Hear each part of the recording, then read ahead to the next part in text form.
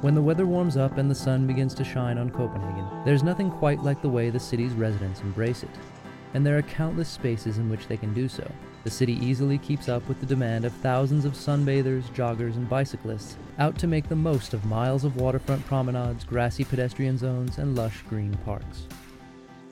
But this isn't just about a sun-starved public. Yes, the Northern European winters are long and cold, and the summer is a happier time. But there's also been a fundamental shift here that has very little to do with weather. This is a population and a city that's become markedly more extrovert in recent years. There's more life on the streets than ever before, and its people are not only more engaged locally, but also eager to show Copenhagen off to the rest of the world. Copenhageners have hit a high point of pride in their city, and it shows.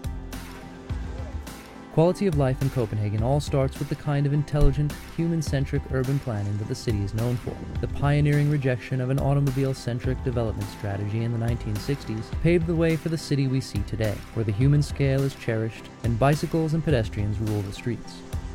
Everybody said you are crazy, the business will go broke and nobody will use the street. We are Danes, we are not Italians, forget about walking in the city. But still they did it. And saw right away that people in great numbers started to flock to the city and started to walk instead of driving.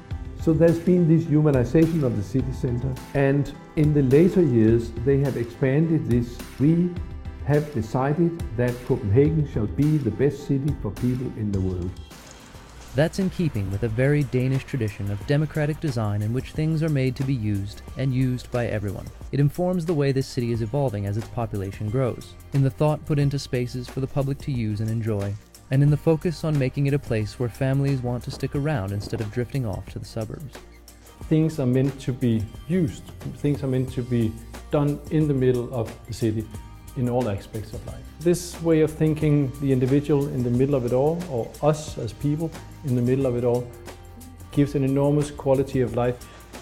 Of course, a city doesn't thrive on smart urban planning alone, and with a well-functioning city as their foundation, Copenhageners have been busy building up the softer side, in the form of exports from the cultural to the culinary, attracting increasing attention from the rest of the world.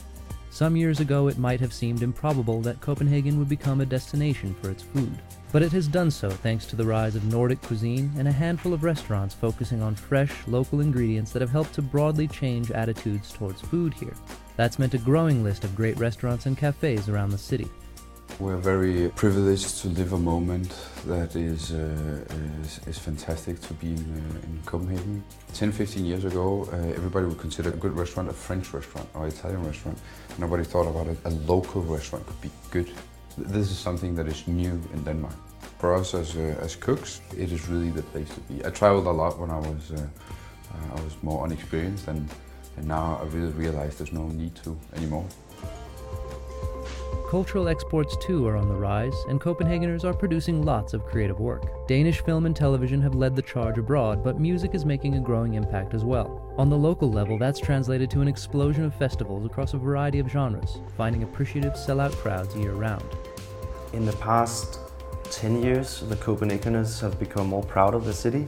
They want to use the city, they want to showcase their city more.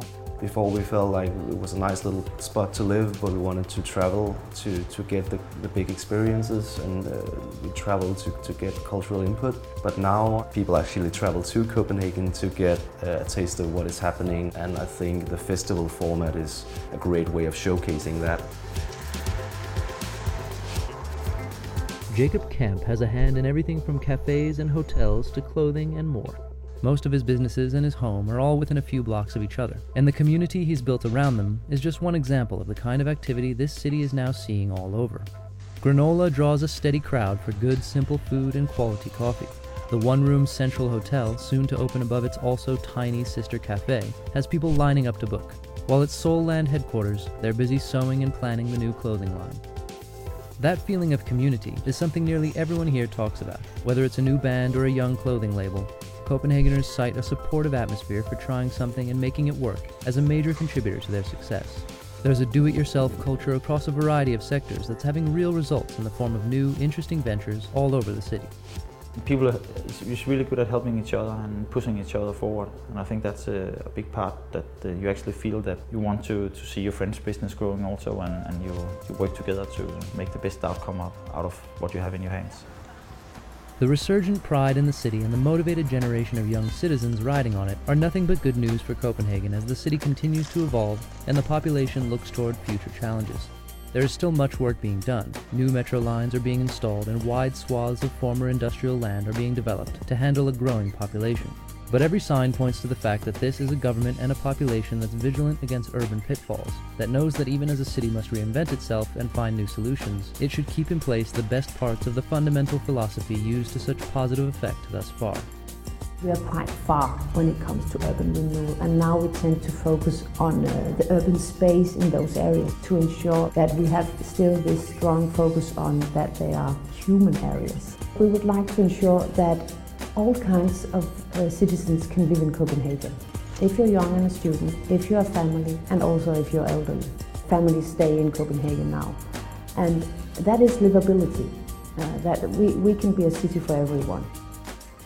I've had, as a Copenhagener, this funny feeling that every morning when I woke up, I was quite sure that the city was a little bit better than it was yesterday. And I think it's wonderful to live in a city where you can have that feeling. For Monocle in Copenhagen, I'm Gabriel Lee.